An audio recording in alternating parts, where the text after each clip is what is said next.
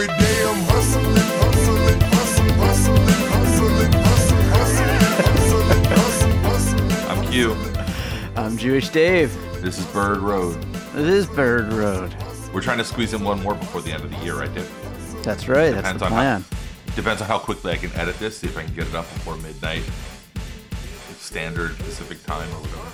Yeah, worst case, it's the first of the new year. So that works too. That's still special. This is still special no matter how you slice it. I think you're special. Thank you. So I'm sitting here, I'm enjoying some McCafe coffee. It's still technically the morning for me. And what do you got, a beer? You're drinking beer at 8 in the morning. Great. Also a coffee. So, heavy cream, have you tried that? Whipping it up or no? I haven't tried whipping it up, but I do put it in, I would say about 4 days out of 7 or so. The world is asking, and they have bated breath, Dave. Have you started using whipped heavy cream? And I have not whipped sounds like the answer is no. That's my number one resolution for 2021 is to start whipping my cream. Speaking of which, that's what we wanted to do with this episode. We'll probably try to keep it short because this is a Just Them Boys episode. And I figured we would do two different things. Number one, we'll just go through like 3 New Year's resolutions we have for the coming year. Mm-hmm. And I don't know, man. I think of like the whole thing of like how bad the year was or whatever.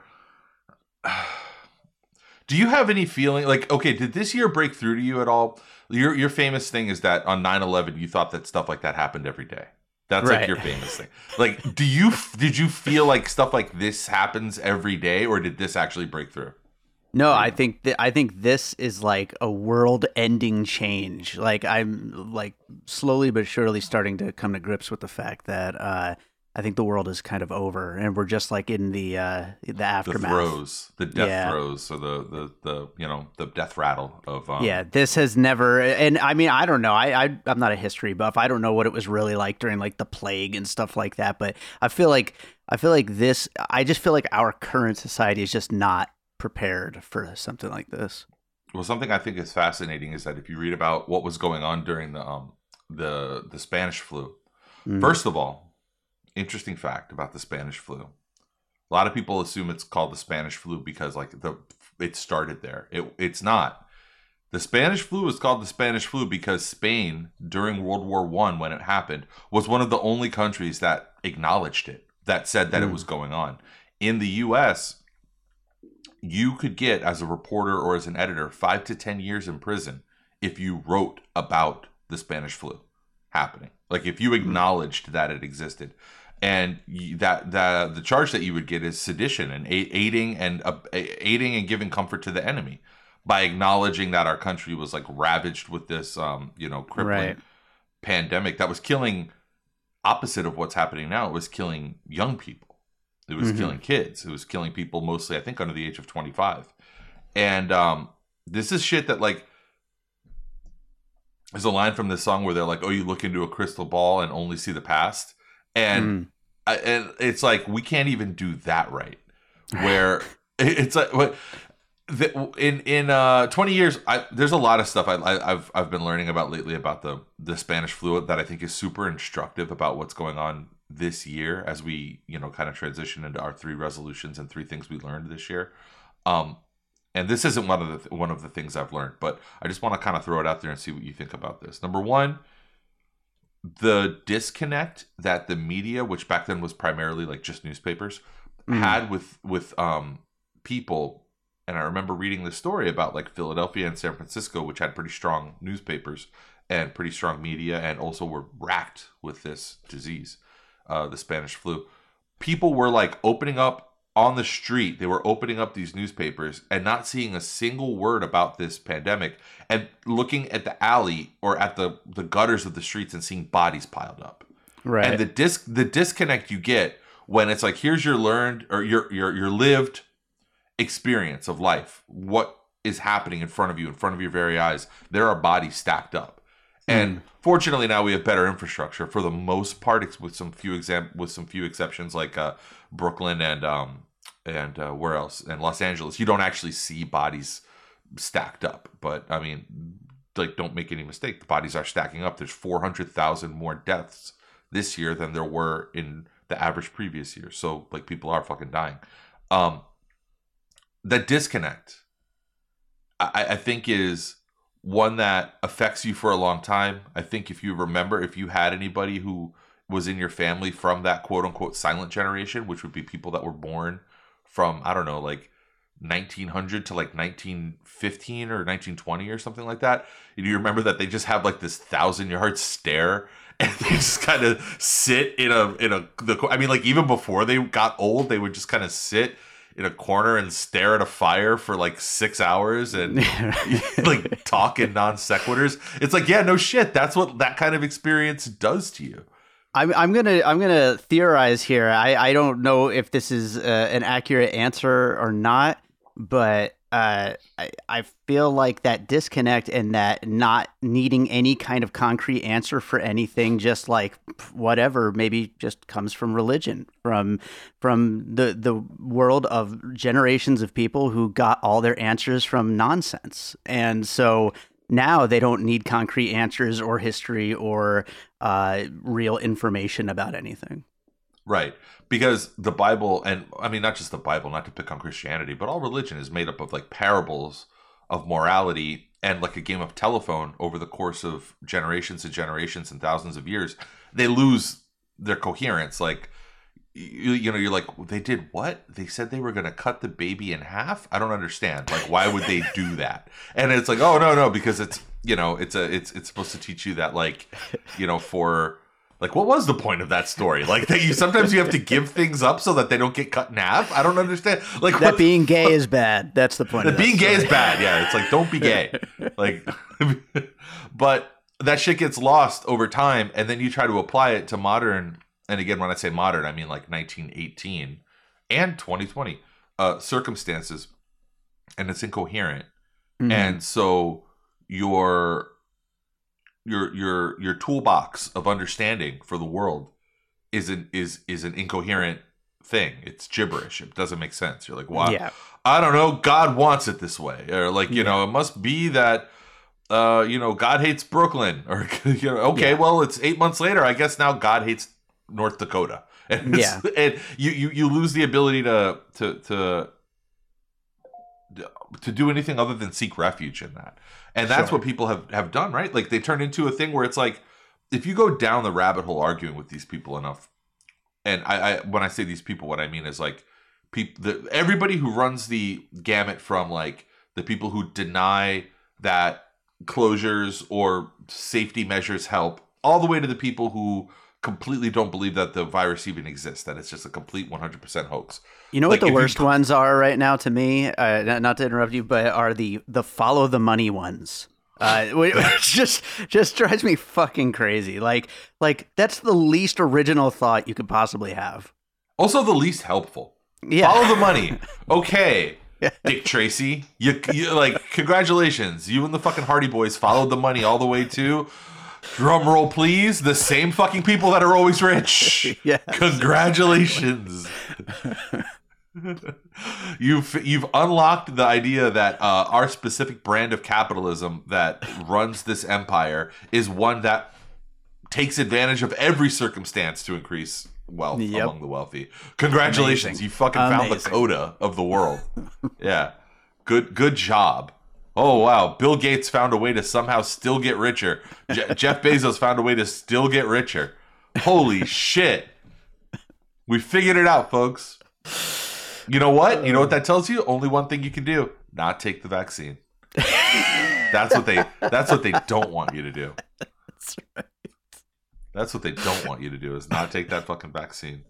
Yeah, no, I've been finding the whole 1918 and like what was going on. The other thing I thought was interesting was, and I don't think, obviously we're not, because of the nature of this disease, we're not in danger of this happening, because again, kids and younger people are not in the kind of danger that older people are. Whereas with the Spanish flu, it was the exact opposite. Mm-hmm. You know, Dave, are you familiar with the archetype of like the greatest generation and like why they call them the greatest generation? I mean, I assumed it's because of the war, but I don't know. Right. No, yeah, you're right. Okay. It's because of the war. It's because World War II. Most people, I think, can agree that like World War II was the last easily defined war where it's like we were the good guys. Ever since then, it's been pretty ambiguous and actually mostly the opposite. We've mostly been the bad guys. We've been the invaders. We've been the oppressors in pretty much every war that we've done, that we've perpetrated. But World War II was the last time we were like unambiguously the good guys. And the Greatest Generation get that moniker from being like the brave young, always defined at the time as young because they were young generation of men who enlisted and went off to fight, and then the women and people who weren't fit for battle or for service who stayed home, and the whole country came together, right, and like found a way to defeat fascism and Nazism around the world, even though it was mostly the Soviets that defeated Nazism.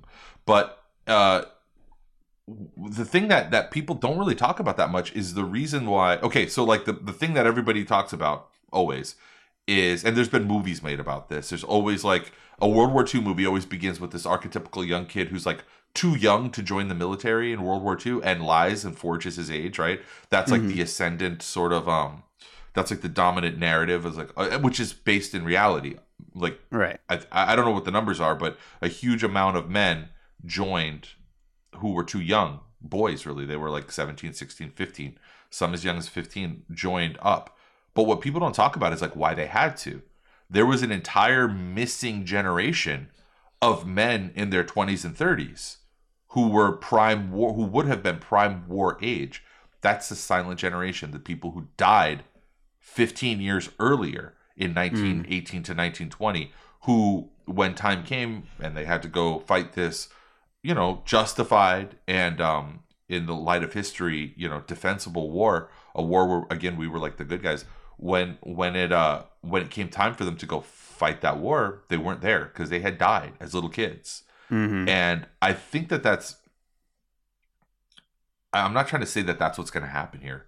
What I'm trying to say is that the failures during times like this, the ways that you fuck up a response to something like this, it's impossible to know how it's going to affect you down the road. And how did that affect us? We were all raised by grandpas who had that like 10,000 yard stare because they had seen way too much fucked up shit in their life. We were all raised by, grandmas who, lost fingers in the fucking, in the factories that they were forced to work in because, that was the production was necessary at that time to like, all of these, like, war is hell. War is fucking hell. And it's even worse when you're making teenagers do it and when you're making little kids do it. And what is going to be the unintended consequence of, or it's not really unintended because it's like nobody intended for us to have a pandemic, but like what is the unforeseen consequence 10, 15, 20 years from now that are fucking up of this? I think personally that with all this like biological diversification that's happening around the world, and also the like the death of biomass, where like so many different what do you call it, species are becoming extinct and dying, I think that there's going to be a really, really, really bad pandemic. Nothing like what we're experiencing right now. And I think that we're going to try to apply lessons that we learned in the wrong way from this entire experience from the year 2020. We're going to look back and there's still going to be disagreement. There's still going to be a lack of consensus. There's still going to be people saying that, wearing masks and distancing don't help, and that actually, we should focus on the economy instead of all this other stuff. I don't know. What do you think? No, I think that it's so ingrained right now, and especially with the, politicizing it, which was, I guess, bound to happen. But that just means that there's an entire swath of this country that is, I mean, I'm just talking about it on, United States terms, but, that's going to continue to think that way. Yeah, even if we do get out of this, it's when that bigger one hits, which, like you said, probably will at some point, hopefully not for a long time. But I think that them and their kids and that side will continue to feel that way, which is awesome. So why don't we look forward a little bit, and then we'll maybe look backwards? How about that? How about we handle it that way? Why don't we start with like I asked you to come up with some resolutions. Hopefully, you came up with something profound and meaningful that will touch Oh, the yeah. hearts and minds of our listeners. And Definitely. And so why don't we start with your first resolution, and why don't we like kind of back and forth these, and we'll spend like a couple minutes on each one of them, and then that's a show right there. All right, sounds good to me. And yes, my resolutions will be very, very interesting and important things that will touch the whole world and not just me and my little bubble. Finally try anal. That just narrowly is number 4. Just missed out. Number 1, of course, has to do with movies. And that is to try to force myself to watch more older movies. Awesome Movie Year is doing really good right now. It's, continuing to grow. Another podcast here on All Points West that I produce. And this year, I have made it a point to watch every movie that we're covering. I'm not a host of it. I'm just a producer, but I am on mic. And so I want to at least be able to be a part of the conversation. And a lot of these movies I've ended up loving.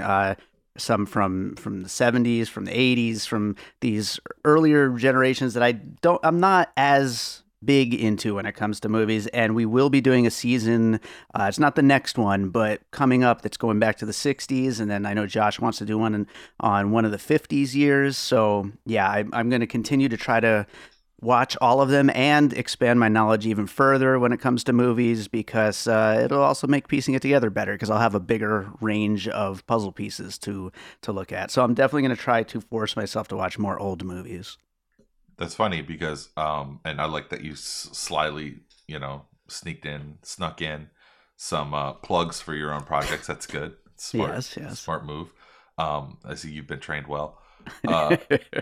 It's funny that yours has to do with movies, your first resolution, because so does mine. But mine is specifically to consume fewer podcasts, movies, and TV shows this year. Okay. Honestly, on balance, they bring me no joy. It's a joyless endeavor. Then you shouldn't. Yeah. I don't. I feel like it's all a lot of it. I don't know. As long as we're talking about like movies and stuff like that, like let's talk about this then. Like, don't you feel that? Are you getting the feel? And goddamn, this is such a lukewarm, like, I don't know, take or whatever. But it really, maybe more this year than ever before, feels like everything is just the sludge going through the processor and getting reprocessed and packaged into something different. And maybe I just still have the taste of that Wonder Woman movie in my mouth or something. Right. But like, it really does feel like this year more than ever, it was just like, even supremely original and good stuff like Mank, which I really enjoyed, also feels like it's just an exercise in taking existing pieces and just kind of moving them around and into like novel and new ways. Which is why, like, I liked that, and this was 2 years ago, this wasn't this year, but I liked that Nicholas Winding Refn monstrosity of a TV show, Too Old to Die Young, because at least it was fucking different. It was something nobody had ever done. It was somebody taking a fucking swing. Nobody takes swings anymore, and the people who take swings, it's like, it's posed. They're not really taking big swings. What they're doing is still something that's been done, but like slightly different. I don't know. I feel like the lack of, maybe it's just lack of originality. I don't know. In a way, that's part of the point of piecing it together, right? Is to look at, the influences of these new movies. So, I mean, that's part of just making art in general, is being inspired by older things. But I do think, though, that this year, and it's also partially because of the whole process of the pandemic and the fact that a lot of these like smaller movies are getting like pushed through and everything else is delayed, and a lot of things that maybe weren't finished yet just get like slapped together and then put out there. I do find that this year, because I always rank all the movies I watch during the year, which is a ridiculous endeavor, but I do it anyway. I find that this year there's been more movies that I liked than any of the previous like 5, 6, 7 years, but not as many movies that I loved. So I do think that you have somewhat of a point there. There's not a lot of 4-star and up movies, but there's a ton of 3.5 movies. So there's plenty to enjoy. And I'm definitely still really enjoying having little movie marathons here at my house, even though I'd much rather be watching them in the theater. But yeah, there's still plenty of good movies, though. Maybe it's like the death of the omni culture, that whole conversation about like, oh, it used to just be we all knew that there was this one big cool thing that we were going to go watch and see. Mm-hmm. And now, I mean, Game of Thrones was so fucking bad at the end. Wonder Woman was so bad. And then this goofy Mandalorian show comes out of nowhere, and it's good, right? And then like, I don't know, like I think of something like a movie we talked about a bunch, which was The Vast of Night, and I loved it. And there's like nobody to talk with it about. Like Right. it's just like that's not omniculture, but it should be. And it's like everything is backwards when it comes to this shit. And I mean, how about we do this? We'll kind of ping pong back and forth. I'll do my second one and then you do your second one because this leads into my second one, which is reading more books. This is the first year that I've read 0 books of my life as a conscious human being since maybe first year that I did not read a new book. I am about 100 pages right now into Moby Dick, and I'm reading Moby Dick. I had never read Moby Dick before. I tried to when I was in high school, and it lost me. And now I'm really into it. I love it. I'm reading it at night, about 30. I don't have a lot of time, but like 20, 30 pages a clip. Sometimes only like 5 or 10 pages. But I'm reading Moby Dick. I want to read a lot more books, not listen to books, because I think that, I don't know, there's some kind of passivity in this. I think from like I don't remember whenever Audible got big, from 2014 to like 2018 or whatever, there was the rise of like the audio medium, and I think audio medium has its validity, but not in reading, not in books. I don't know. Have you ever listened to books on tape? I mean, did you read anything this year? Well, I did read Charlie Kaufman's Antkind, which was you did. A huge 700 I mean, that's more pages that I've read. That's longer than Moby Dick. That's actually longer than Moby Dick. It's an insane thing. But so I'm glad I read that, but I just don't know how to fit reading into my life. But I have listened to a few audiobooks, and I'd like to listen to more of them. I understand what you're saying. Like, I imagine it's kind of the same thing with with podcasts too, that once you listen to it, it just in one ear out the other, like, and you're not going to really take any of it in for long term. And so I do understand that. But I will say, though, The Disaster Artist on audiobook is just incredible because Greg Sestero reads it, and he does a really amazing Tommy Wiseau impression. So I have that in my Audible library. I've just never actually listened to it. And so good. Maybe I will. Okay, so what's your number 2? All right, so my number 2, something I know we've both been working on, is my fitness. I want to, I'm very proud of myself for continuing to maintain after all the weight loss I had last year. I've maintained this year. I lost a little bit more, but it's tough being stuck in your house all day, not being able to go to the gym anymore and all that stuff. So in 2021, I want to, really kind of refocus it. And if I still can't go to the gym, then force myself, figure something out to really up it back to what it was before, quarantine and all that kind of stuff. Because I just don't feel comfortable going to the gym when I have to be with my parents, 4 or 5 days a week. It's like, It's just not right to go. So yeah, I need to find a way to do it more at home. And that's my second one. Okay, so now do your third one, because we're gonna do like ping pong style. Okay, and the third one, so it's not ping pong style. Why am I saying that? It's like, what do you call that? Where I don't even know what that is. We're like trapezoidal. You do one, octagonal. So yeah, my third one is to continue to transform my house. We've been really working on our home, Gina and I, and we have this whole big master plan because I do kind of want to maybe build a home theater, something we've talked about in private. But the thing is, I can't just build a home theater. If I'm going to build a home theater upstairs in the room that she currently has all her photography equipment in, that means I also have to move my studio up to the other half of that giant room. And then we have to move all of the guest bedroom to where my studio was, move all of her photography stuff to the old guest bedroom. It's like this whole chain reaction of room switching and moving around. So it is a motherfucking process, but I kind of want to make it all happen in 2021. This is so funny because like you are going to think that I'm like subtweeting you or like or like trolling you with a lot of these things that I'm saying as my own resolutions, but like it kind of just worked out that way. You and I have diverging priorities in life and like what we want to do. So my third one is to make new relationships and like get outside of the house more and to like create more community and be part of community. And I have written here in my notes that like just this note where I'm like, our worlds have gotten so small and that's true. And it's, I feel like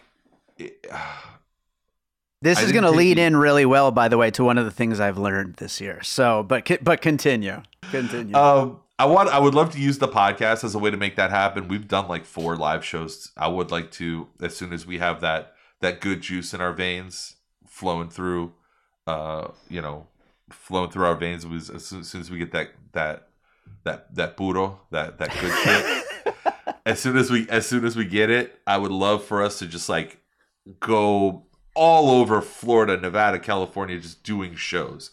And like, I'd love that too, actually. I would love to get out. I would love to like, just, I don't know. We were on a path. We had some cool stuff lined up in the beginning of last year. And then, I don't know, man. I want to meet new people and have more. Again, another thing. I don't think I made any new friends this year. This might be the first year where I didn't make a new friend. Yeah, makes sense. Of my life. Of somebody that like, that I didn't know at the beginning of the year and that I now talk to. The food delivery guy? Maybe, but that's a different guy because of the, the sort of broad strokes of how that world works. And, you don't see any new people. You don't meet any new people, man. It's just, it's like, yeah, it's weird. Again, another thing, I'm not going to take it for granted anymore. I don't want to like, I want to get out and expand my world. And it's funny because you're like kind of retreating into your home. Yes, I very, very much am. It's pathetic. So, all right, go ahead. You start off with something you've learned, Dave. We're transitioning now that we've done our 3 resolutions. Yeah, so I mean, I might as well just go right into what I was talking about. And I do agree. I do want to get back to the live shows because I love podcasting. I'm having like so much fun with piecing it together, an awesome movie here and this podcast, and I hope All Rice No Beans gets back on track. And I'd love to produce more podcasts, but I have learned through this whole pandemic and quarantine and all that how much I truly love being home, more than ever. And I get it. I get what you're saying about wanting to meet people and have new friends and all that kind of stuff. I'm so happy at home. I love working on podcasts, working on music, hanging out with my dog, hanging out with Gina, watching movies, listening to music, cleaning, like all the stuff that I can do at home is just my favorite. And I think I'm going to settle into being an old man really, really well. I think I'm going to enjoy it very much. But I do agree, though. I do want to get back to live shows, and I, of course, look forward to hanging out with you again one day. But that just seems like giving up, though. Doesn't it feel like giving up? Does. Like you... Well, yeah, the home theater thing that's a line in the fucking sand. If I'm going to spend that kind of money on having a home theater... Oh, it's world ending. It's I am now the guy who spends his evenings alone in this dark room with no light. Like, it is 100%. And that's fine. It's fine. I'm a 40-year-old married man in a world that's been ravaged by a virus. So it is what it is. That's depressing, man. I mean, like, but don't you want to travel? Don't you want to like see I'm new happy. cities? I'm happy. Well, yeah, and of course, and Gina and I, Don't you have a for bucket list? Aren't you worried that you're going to get into your 50s and be like, damn, I never saw the catacombs of Paris. I want to see that, you know? I absolutely want to continue to travel with Gina. I want to go on, we're married now and we love traveling and we want to keep going. We actually got away to a few socially distanced out in the middle of nowhere trips during this whole situation. And they were awesome. They were amazing. And I hope to continue to do stuff like that. But that's with her. I don't really care about hanging out with people. Man, Except you. I don't know. Except you. It's easy. That's easy to say. I have a funny feeling that if I tomorrow, if I moved to Vegas, you would suddenly be like really busy and not be able to like go do stuff and hang out very often. It would not be. I am very busy. What am I? Me. Me. What have you learned? I'm gonna miss those Marvel shows, those stupid throwaway trash Netflix. They're Marvel making shows. twice as many of them. I know, but they're gonna be like Disney-fied. There's not gonna be like a main character who gets raped, like Jessica Jones. Like they're not gonna have that. It's not gonna be, like Daredevil getting stabbed with. Imagine if the chemicals in his first one eyes. comes out and it's Anthony Mackie getting raped on Disney Plus. Oh hell no! I don't know. Is that how Anthony Mackie talks? Is that how his character talks? I don't know. I don't think so, asshole. Like, weren't they trying to do a thing where he was like buddy with Ant-Man? Like it was like, I think it's one of the other ones. or no, Bucky. He's buddy with Bucky, with that's it. Sebastian Stan's character. Uh-huh. But there was also a scene where he's like antagonistic towards Ant-Man, where he's like, "Suck my ass, motherfucker," or something like that. That might not be his line. I probably will not see it. That might not be a line in shows. Avengers Infinity War. Yeah, this probably not. But all right, tell me, what have you learned? What have you learned? So, this year this year was about, I think, like giving up on certain things and giving up on certain ideas. And one of the ideas that I had to give up on, probably later than a lot of other people, was the idea that politically or rhetorically or in the realm of like discourse, whatever, on Twitter or just out there in actual real life, that hypocrisy is a thing that matters.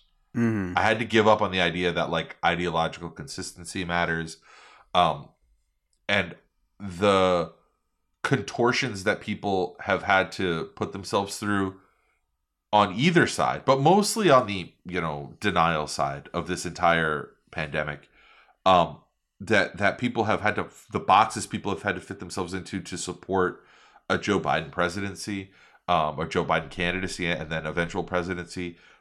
The same boxes and pretzels that people have to bend themselves into to somehow still support Republican candidates right now. Obviously there's as we record this, we're in the final week, I think, before these very important Senate races, right? We're told how important they're going to be, these Senate races in Georgia, these two special elections that are going to swing the power of the Republic. This, again, we just got done with the most important election of all time, and then literally 2 months later it's the most important election of all time again, right?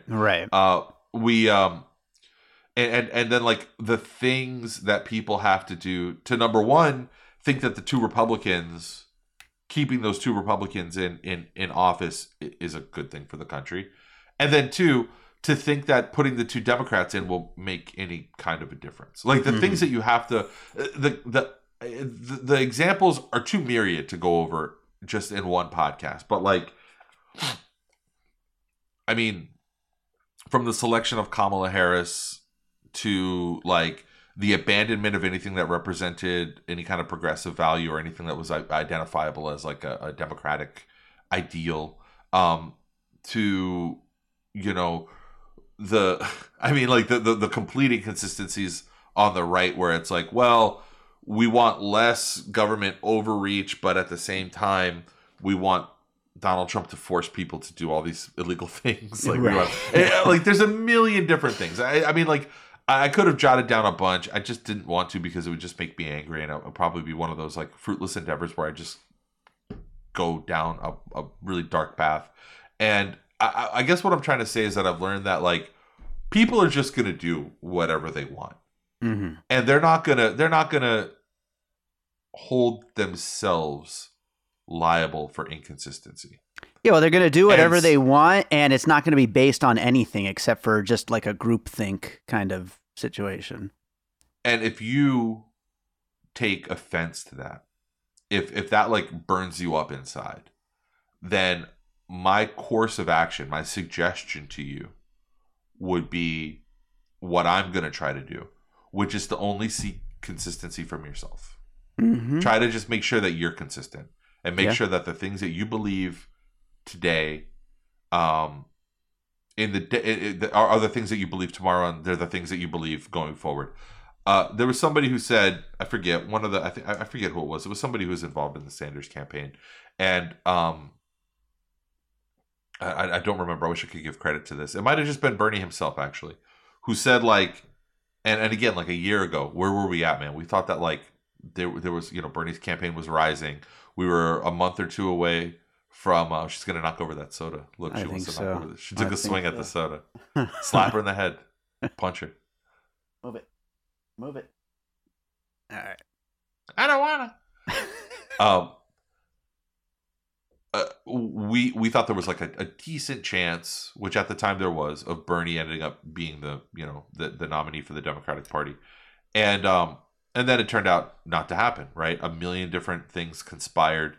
Factors conspired to make him not be the candidate, and then also, like, frankly, he probably just didn't have enough votes. Even if all things were even, right, he's still broadly a pretty for our country, a very far left politician in a pretty right wing country, in a pro capitalist, xenophobic, bitter, angry, conservative country, an empire. He was speaking a language that's incompatible with empire, and we are the height of empire right now in this planet, and so he probably wasn't gonna win. Like, that's the thing that I think, another thing I learned too, but that's beside the point. Bernie was probably never gonna win. Sure. Unless he went up against Trump. He would have won. I think he would have beaten Trump, but he was never gonna win against a Joe Biden or any cardboard cutout Hillary Clinton moderate type in this country.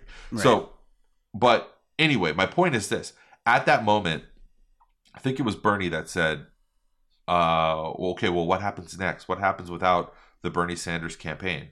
We lost all the wind in our sails. We're like, we've gotten our asses kicked, and it was a few different people, but I think Bernie said it best, where he was like, well, you just wake up and you do it again. You wake up tomorrow and you just keep doing it. Maybe you don't have the same context of like a successful surging national campaign behind you that you had throughout the end of 2015 and the beginning of 2016. You don't have the same momentum that we had, that great feeling we had in February of this year in Vegas, when we were knocking on doors and people were like, hell yeah, I'm in for Bernie. I'm all in for Bernie. And you're like, yeah. And then a few people were like, well, I don't know much about Bernie. And you tell them and they're like, yeah, that sounds good. I'll caucus for him.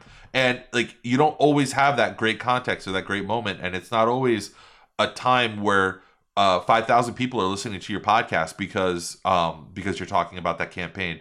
And you don't always get to launch a YouTube show where you get to be like rabidly pro-progressive and get a bunch of attention showered on yourself. You don't always get to be a little mini left-wing media star or whatever. You don't always get to have the fun issue. Like, it was great to be able to knock on doors about Amendment 4 and be like, yeah, we want felons to be able to vote. And if that's a warm, fuzzy feeling, it feels good. Same thing with Amendment 2. We want here in Florida, we want to provide a living wage for people in Florida. That's a great thing. You don't always have that, but you have to wake up every morning and try to get to it, I guess, is the point. So again, only seek that shit from yourself. because if you start expecting it from other people, it's frustrating. And the hypocrisy, the only person the only person that you can hold to account is yourself. So I would say, without trying to sound too fucking like Tony Robbins about this shit, or too like self-help, or too like, The Secret about all this, hold yourself accountable for ideological consistency. And then that way you bulletproof yourself. That way you go to your grave one day knowing like, yeah, I believed in this thing and I still believe in it. And I didn't betray it. I stayed true to it. And this is how I did it. So yeah, that would be my first thing that I learned. As your best friend, I just want to say that I'm glad to hear you say that, because I really did at times feel like this shit was bothering you like badly. And as you know, I checked out a little bit. Like I still, like you said, I still have what I believe in, and I stick to that. But I've checked out because I don't know if I saw the writing on the wall or what it is, but people are fucking shit. And, and it's just, it's hard to like, to have any faith in people changing. But as long as, like you said, as long as you stick to your, at least you're one person who is going to stay the course. So. Yeah. I mean, that speaks a little bit to the second thing I've learned, but why don't we hear from you a little bit? What's something else that you learned this year? I've talked about this on the show before, I think, like back during one of our early quarantine episodes. And I told you yesterday this would come up. But Gina and I, during the quarantine, got into the whole KonMari thing of decluttering our house. And I've learned that just like I don't have much attachment to hanging out and drinking with friends or anything like that, I don't have any attachment to my shit.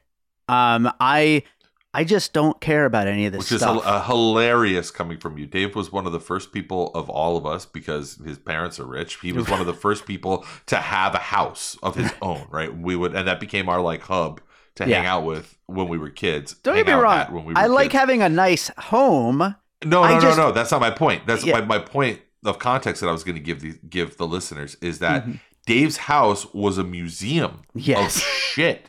Just walls of like VHS and DVDs and shit like that, and CD. He had walls of CDs. It just like, what are you ever going to do? You ever going to break one of those out and put it on the fucking CD player and listen to it? Never. It was a house of detritus. And that's, again, big growth from you to come to this learning. I've spent a good chunk of this year getting rid of so much stuff, whether it be donating it, selling a little bit of the more, sellable stuff like computers and things like that, and then just straight up trash. But I plan on continuing that into the new year, and that's all part of my whole goals thing I was talking about with transforming the house. But yeah, I just don't care about this stuff. It does not spark joy, as they say. And it is just, it's stuff. It's stuff that I'm never going to touch, never going to use. And why do you need it? Now, have you turned that Marie Kondo proposition around on itself at all and wondered if there's any reason that like you can't have joy sparked in you? Like, is there something wrong with you? Right. That's a good question. Are you joyless? Well, that's a very good question, but no, I think I get so much joy from my pets, from my wife, from my podcast, from making music. But to do those things, to spend time with those things, I don't need any of the crap that's on the walls or on these shelves. I bought so many shelves in the last 5 years to store the shit I have. I don't even know what I'm going to do with these shelves once I get rid of the stuff that's on them. He says this with a full cabinet Street Fighter video game behind him over his left shoulder. I know. Do you know how many times I've turned that on? Taking up a solid 20 square feet of space in his house. It's ridiculous. Do you see that black cabinet next to it? It's empty. Yeah. I emptied all the stuff out of it. Which is funny because it has loose papers and books and shit on top of it. Yeah. I don't know what the fuck to do. It's all going in the trash unless anyone wants any of it. So you heard that here first. What's the address, Dave? If people want to come pick up a video game, Teenage Mutant Ninja Turtles and Like, We'll what put is it- that? Is we'll that put like it a in the show multiple notes. game player? It's a computer with like every emulator and all that stuff on it. In It's a big actually very cabinet. fun. Yeah. But literally, when is the last time you turned that on, though? Like, really? I don't even remember, like 6 months ago, probably. And even then, it was probably just out of like, Yeah. boredom. Like, Yeah. what's this? Yeah. I was like, I forgot that guess this I'll is play even here. Teenage Mutant Ninja Turtles for like 20 minutes. There's something to that whole thing where it's like the curse. What is it? The curse of the gypsy or whatever, where it's like, may you get everything you ever wished for. And I mean, there's like an analog to that thing in modern life where we have, like, imagine if I told 13-year-old you that you would have that in your house. Mm-hmm. Oh, you're gonna have a computer in your house that you own without your parents there. Mm-hmm. And like, I'm gonna ask 13-year-old Jewish Dave, how under how many hours per day do you think you would spend on that machine if I told you All that of you the had- hours. Every hour. every hour, however many hours, and instead, what is it? Yeah. You don't touch it, and you're broadly sad. I'm so sad.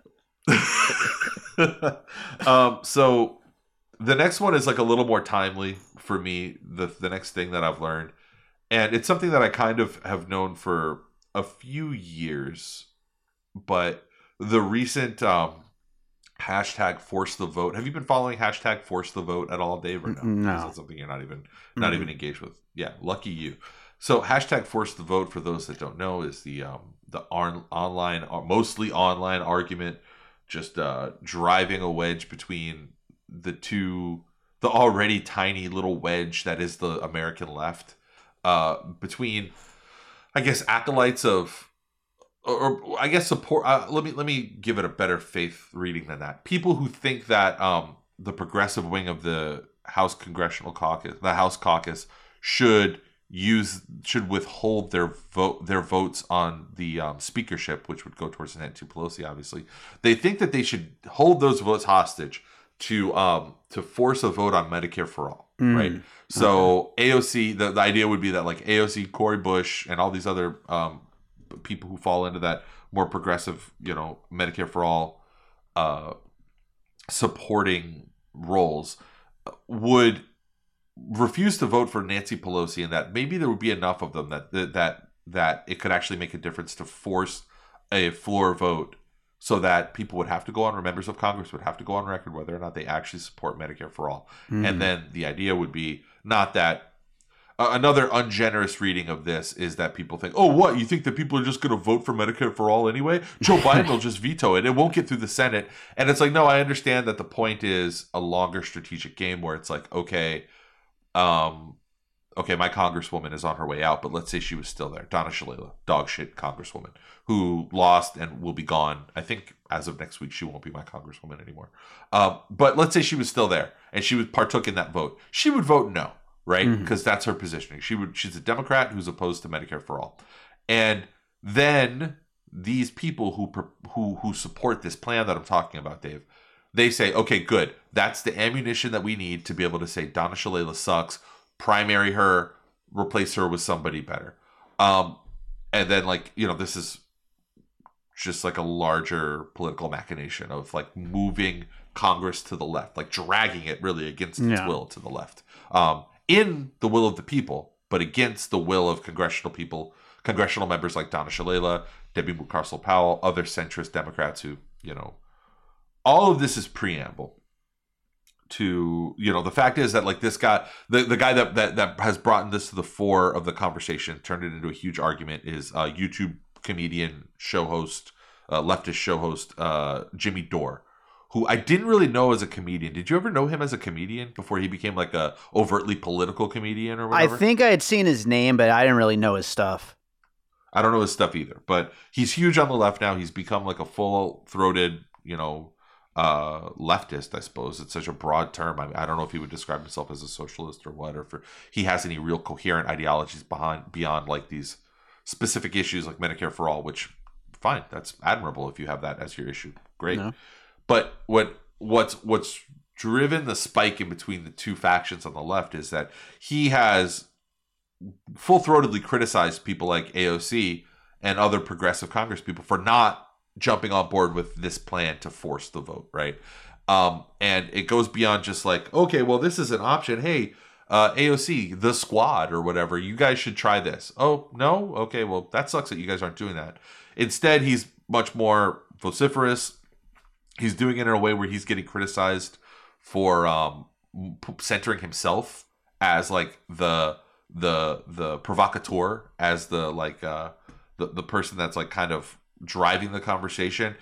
And you know, he's wrong a lot of times about things. Like, I don't mean like wrong as in like I'm disagreeing with him. I mean he's like factually wrong about a lot of stuff. Mm-hmm. He's a comedian trying to, you know, partake in political discourse. He doesn't really fully understand the process. I mean, neither do you and I. Like, right. There's political shit you and I don't know either. Yeah. And I'm a genius, and I don't know it. And so, what can we expect from some random dude? But anyway, that is the fight that's happening on the left right now, and it's gotten incredibly nasty. It's gotten way over the top, and it, like I said before, it's riven the wing or the caucus or whatever, the left, in half. And I would say the thing that I've learned over the course of maybe the last 4 years, but specifically this year, and this is only the most recent example or learning moment for this, is that the political left as a national enterprise in the United States is doomed. It is going to fail. It's pointless. And that has less to do with how awful we are as leftists and way more to do with like the specific power that capitalism can exercise to perpetuate itself when it's in control. Mm-hmm. Because again, I don't want to give bad faith readings to people and why they do what they do, but there's like a huge amount of people out there, or not a huge amount, there's a small amount actually of people out there who are the most prominent voices on the left and who seem to be doing what they do for Patreon dollars or for subscriptions, mm-hmm. Downloads, and metrics like that. And when I say that, somebody asked me the other day on Twitter when I was like, yeah, that's a problem. I agreed that, yeah, it was a problem. I don't want to cast anybody's like intentions or try to pretend that I know the heart of any other people. But you can look and see what people do. You can look at people's actions. And there is a wide amount of people, a large amount of people, relative to the amount of people overall in the media, who are, you know, identify to be on the left, claim to support this and that and whatever issues. But beyond their show and beyond the content that they create, they don't do anything. Mm-hmm. Like, their only contribution to the discourse and to actually moving the country to the left or moving voters to the left is just, you know, making their show. And that's all that they do. Now, you look at guys like the guys at Chapo, right? We went and saw their show. Mm-hmm. Probably the most successful example of people on the left. And those guys were at the same fucking house in East Las Vegas off of Nellis that we were at, that I went to pick up the shit and go knocking on doors. Right. Them, and I think they had Justin Jackson, the football player, there at the same time. Justin Jackson, another great example. A guy who he's an NFL player. He has a huge platform. He could just be a media whore, but he's knocking on doors. He's out there doing shit, right? The Chapo guys, I say the same thing about them. They could, I mean, those guys are making like $3 million, or what is it, like $1.8 million a year on their show. They could just sit back and just do that. But yeah.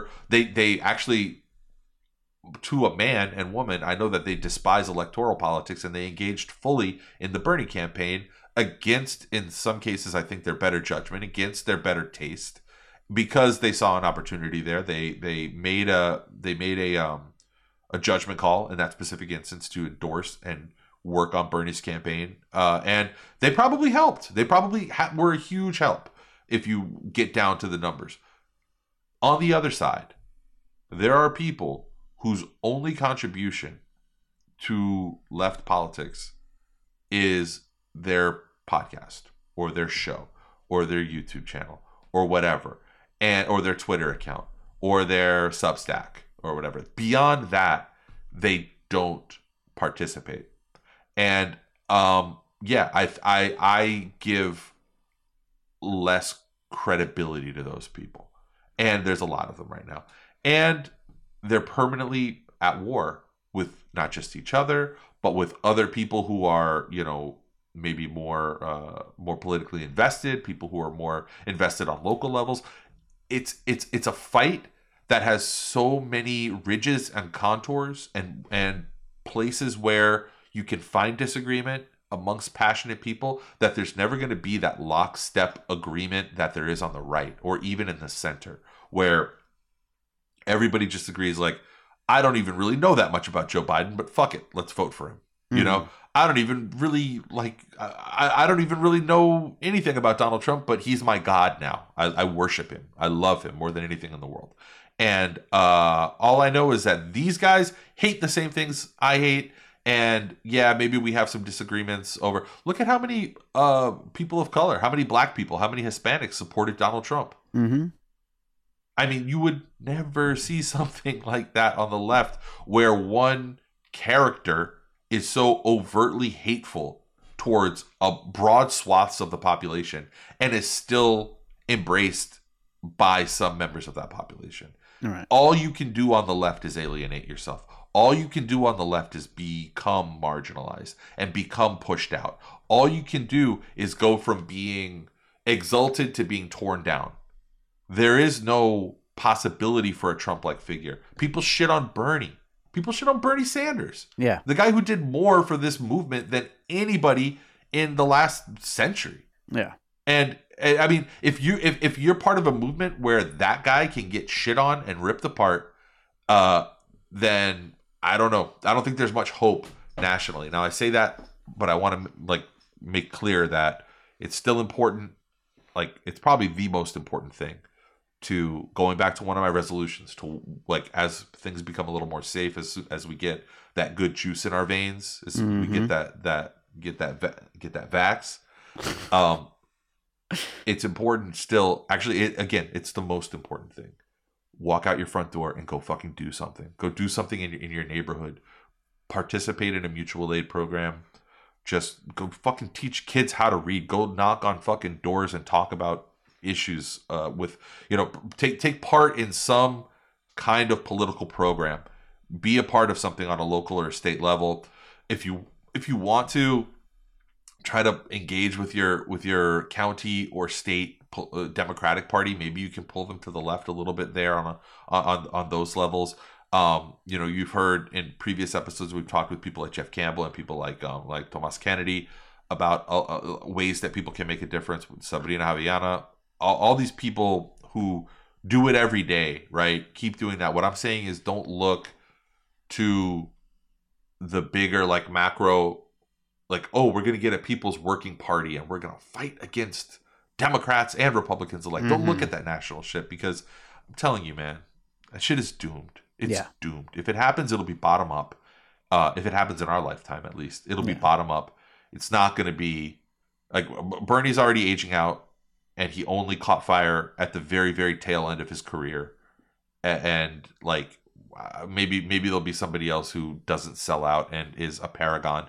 But honestly, we'll probably rip those people to pieces, because that's what we do. We will. Yeah, that's the problem with the left. Just to echo what you were just saying, but I think it's like a perfect storm of, like you were saying, like the capitalist interests of any activity you do, whether it's a show or whatever, and this like whole purity war thing of being a leftist, of being a progressive, and it just, those two things combined make it impossible for any real, like, meaningful anything to stick.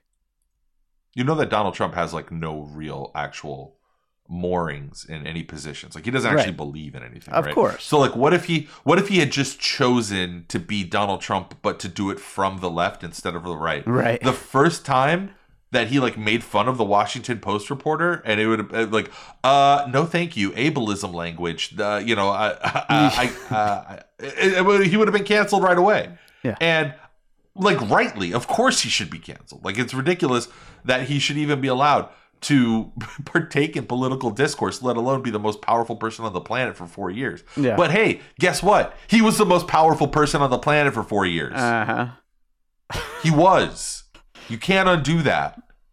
And with the trend that we have, there's never going to be a most powerful person in the planet who is on the left. Right. Ever in our lifetime. Yeah. So stop thinking that there will be. Again, seek consistency from yourself. If you want to hold accountable people like Donald Trump, who will continue to ride hatred and xenophobia and the blaming nationalism, the blaming of others for your own problems, for the problems that affect your communities. If you want to continue fighting against those people, then yeah, it's going to be a fucking uphill fight, and you're going to have to, you're gonna have to make strange bedfellows, and maybe not every single like you can decry things without completely throwing them out. You can decry AOC's whatever, like refusal to participate in this force the vote activity without throwing her away as a politician. What do you think? You're gonna primary her in the Bronx, and you're gonna get somebody more to the left Right. who will actually participate in specifically your political program? You think you're gonna find somebody more to the left than Cori Bush in St. Louis? You think you're gonna find somebody more to the left in Minnesota than Ilhan Omar? Okay, fucking then throw them out too. Throw everybody out. It's and ridiculous. just continue that ideological purity. It's so fucking frustrating. Yeah, they're the biggest enemies. They're absolutely the progressives are the ones standing in the way of what exactly, I'm not sure. Like we're just on the precipice of this like ravagingly nationalistic right-wing empire becoming a socialist utopia. We're right there. We're right fucking there. And yeah, don't worry about the 80 million, or what is it, 75 million people that voted for Donald Trump. Don't worry about that. Worry about the 3 or 4 million people that voted for Bernie. They're the problem. All right. They're the people that are represented by the various districts of the people of the Congress people who make up the quote unquote squad. Jamal Bowman and Ayanna Presley. That's the problem right there. Focus on that. Whatever. The political left, again, on a national scale, it's fucking doomed. Stop wasting energy on it. It's fucking pointless. I love That's that. what I learned. I love that my things that I learned have to do with myself, and yours are all. Well, I mean, why would it be any different, Dave? So my third thing that I learned this year, and it actually ties into some of the stuff you were just talking about with that last one there, but it has to do with my music career and learning that I don't think going forward I'm going to judge or measure my success anymore based on the money of my music career, because I honestly enjoy making a living from podcasting more. I actually want to really continue to pursue that. And I as much as I love making music, and I'm going to continue making albums and putting them out there and continue scoring films and taking on jobs, composing music for things, I don't know that it's really something that makes sense to judge in that way anymore, because we're just in a very strange time when it comes to media creation and content creation and all that kind of stuff. And I just think music is not something to try to build a career around anymore. And so I'm going to do it because I love it. But I think making podcasts and, of course, Wax Tracks are the things that are, where my living is going to be. And making music is going to be a supplemental thing because, of course, I'm going to continue doing it because I love doing it. But I'm not going to judge myself based on it anymore. I mean, like, don't you worry about where music is going? I do all the time. I shouldn't even ask. Yeah. All the time. And there's not especially with COVID. An industry supporting it anymore. It's just, I don't know. It's like a real fuzzy thing now. Yeah. Well, the big like argument has been ever since streaming took over, which has completely decimated the possibility of making money off of creating music. It has been, well, no, musicians make their money from shows. Well, good luck with fucking that now, you know? I mean, who the fuck knows when that's going to happen? And not that that was ever my thing, but then you could also say, oh, well, actually musicians make their money from licensing, which has been the bulk of the career I've had, has been licensing my music for television and commercials and things like that. And that's great. And I hope to continue to do it. But at the same time, I forget which company, I should have written it down, but one of the major like stock music companies that a lot of the television production companies uses is investing heavily in AI-based music creation going forward. So it's like, what the fuck? You know what I mean? Like What's the point? they're Yeah. going to take the existing music they have, and let's say that, you know, some producer for some television show says, "Oh, we like that, but can we make it faster?" They're just going to make it faster. No composer is going to get money off of that. It's just going to be just created on the fly by the website. It's a losing proposition trying to make money going forward in music with the way technology and COVID and everything else going on in this world has kind of come together on. So then, and this is the thing too that I experienced when I started my career off as a reporter at a newspaper. And, you know, I did that for the whole first however many years of my career for like a while. And magazines too. I was an editor for a magazine, and you know, and then an editor at a digital website, right? And it was ostensibly journalism broadly. Like all the things I was doing were journalism.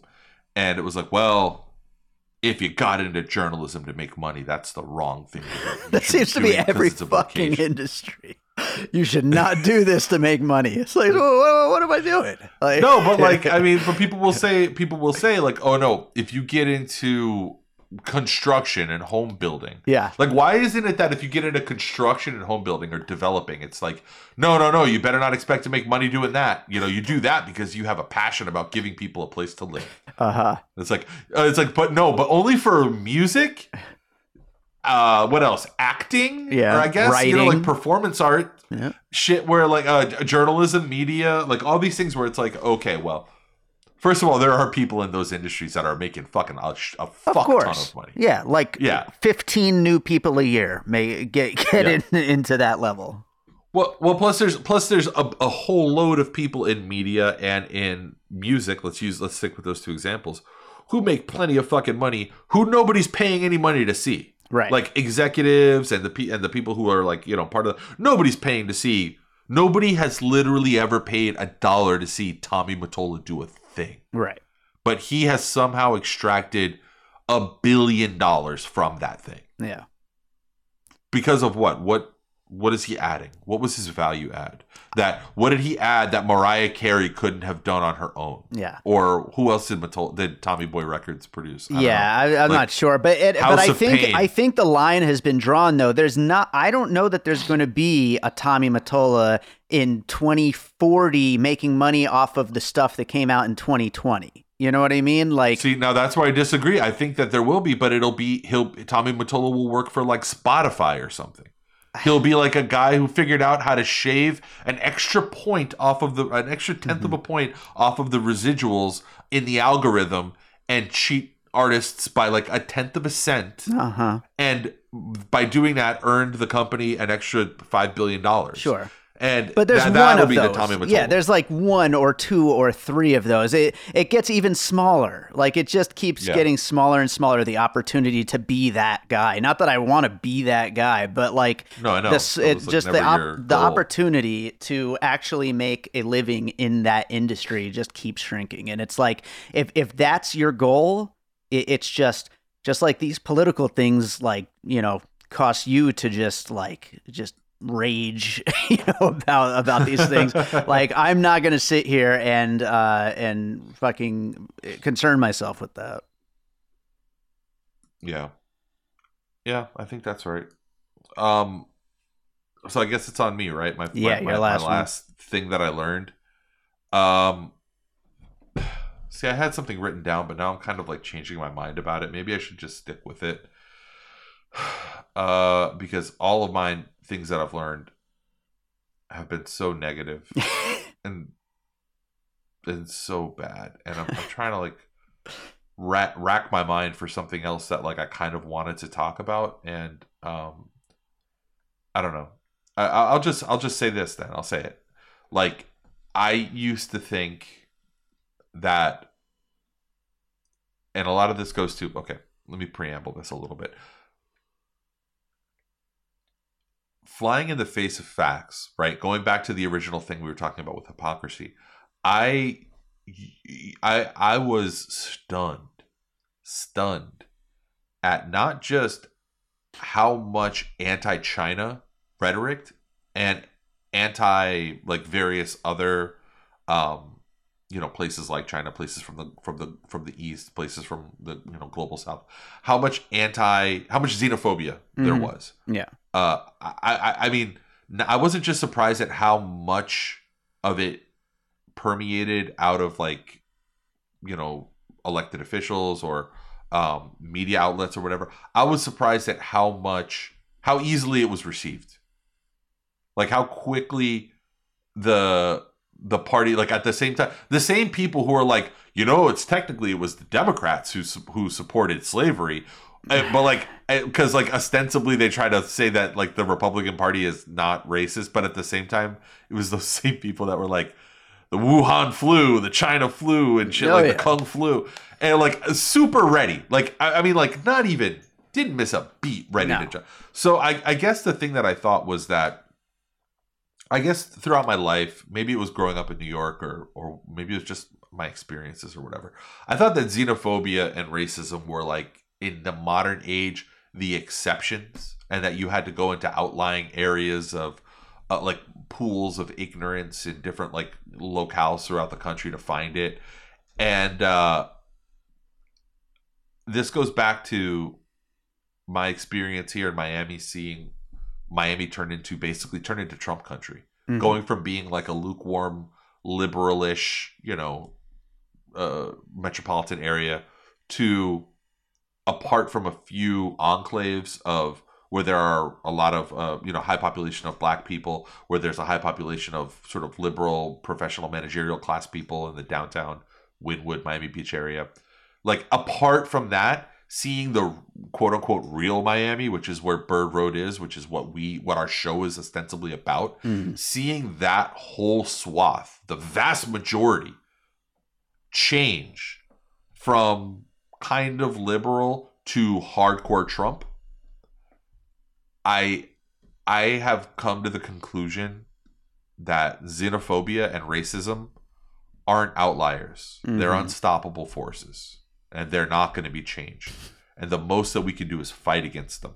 And I don't think that the hatred in the hearts of people for people who are different or look different or act different, can be stopped. Happy New Year!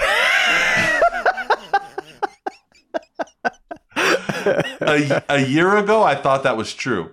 A year ago, I was drinking so much Kool-Aid. Again, I was like, super on board with Bernie's campaign. I was on board with the not me, us stuff. I like was affected. I still am affected deeply by that message. I think and I'm a deeply poisoned and corrupted person. Super far down in my soul. One of the darkest souls that you'll ever witness, is the soul of a working man who's forced to engage in corporate communications on a daily basis as a way to with golden handcuffs on, who's absolutely has to show up to work every day for fear of losing the tiny little pile of shit that he's created for himself.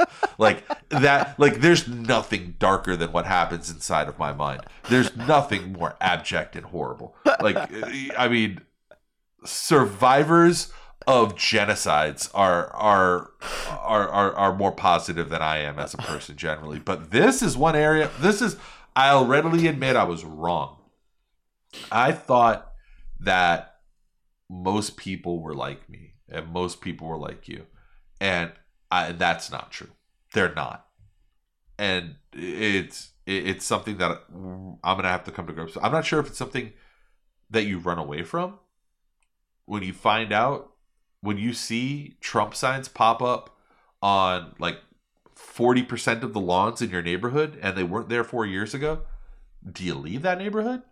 Can that is there a point in continuing to live there? I mean, I'm the right color, so I'll be fine. I fit in mostly, but what if I ever, with any of those neighbors, what if I ever have a conversation that goes even slightly deeper than just how the weather is, right? I mean, I don't know. Am I being a bitch? Am I being like, am I being panicked unnecessarily? Am I myself being xenophobic? Is it make more sense to just fucking leave and to just go to one of these obnoxious liberal enclaves? Or maybe it's just better to do what you're doing, which is just like shutter yourself up inside of like an anonymous McMansion and like just not worry about any of it. Just be like, well, this is, and by the way, you're still playing into capitalism's hands there. You're atomizing yourself. You're making yourself small, an individual. You're never going to be able to find solidarity with other like-minded people. I'm not talking about you, Dave. Although, yes, you are doing this. Yes. But I'm saying, I'm using the broad second person. Like, you're not going to be able to make common cause with anybody. Like, so I guess what I've learned is, like, that's a big problem that people who think the way that I think are going to have to deal with. It's a fork in the road. Yeah. Because the Trump genie isn't going to go back in the bottle. No, it's not. The Trump toothpaste isn't going to go back in the tube. Mm-mm. Like, it's out. And so then what? Like, I can't look across the street or down the street and the neighbors who have like an F-150 with like a 30-foot Donald Trump pole on it. They took it down, but it was still up, man. Yeah. It was still up. Yeah, no, you were all in on that shit. I walk Harvey and like a neighbor will try to make small talk. And first of all, I'm like, get away from me because you might have a disease. but second of all, like Don't touch me, you pig! The third sentence is about, immigrants illegally voting or something like that. Like, yeah. And that's the other thing is that they come at you with their shit. Yeah. And I don't come at people with like, hey, not me, us. But even if I did come at you, and with my third sentence being something about like pushing for Bernie Sanders, just empirically, that message is a different message. Right. That message is about helping and openness and like and assistance. And yeah, you can argue with it and say that it's socialism and it's like communism or whatever. Okay, fine, but it's still not coming from a place of exclusion. Right. It's not coming from a place of pushing away, or I don't know how to describe it. It's like the core polarities of those two issues are different. It's not like it's got different sentiment. I mean, I don't have to explain this. The people who are listening to this show probably share this political, valence, and they are in agreement with it. But just on its face, it's a different conversation. It's not one where it's like aggressive. It's not one where it's built around excluding other people. It's about bringing everybody in and making sure that everybody is okay and taken care of. Yeah. And again, you and I don't fucking like go up to people and like hit people with that unless, you're literally knocking on the doors and talking to people during a campaign season. But I don't know, man. That shit, it's here. I mean, are you guys seeing it more in Vegas? I guess you don't really get out of the door that much. So like, well, yeah, especially, nobody does in Vegas, right? Especially with everything going on. But yeah, you absolutely see it. And I mean, social media is the fucking worst when it comes to that. And I mean, who knows how much of that is real people, how much of that is bots and all that stuff. But it's unusable. Social media as far as like a thing to share ideas or anything like that, because it just devolves into the worst, disgusting pits of human nature when you go into any kind of forum that has to do with an issue, because people are disgusting. Ugh, I don't know. I don't think it can be saved. Happy New Year, everyone.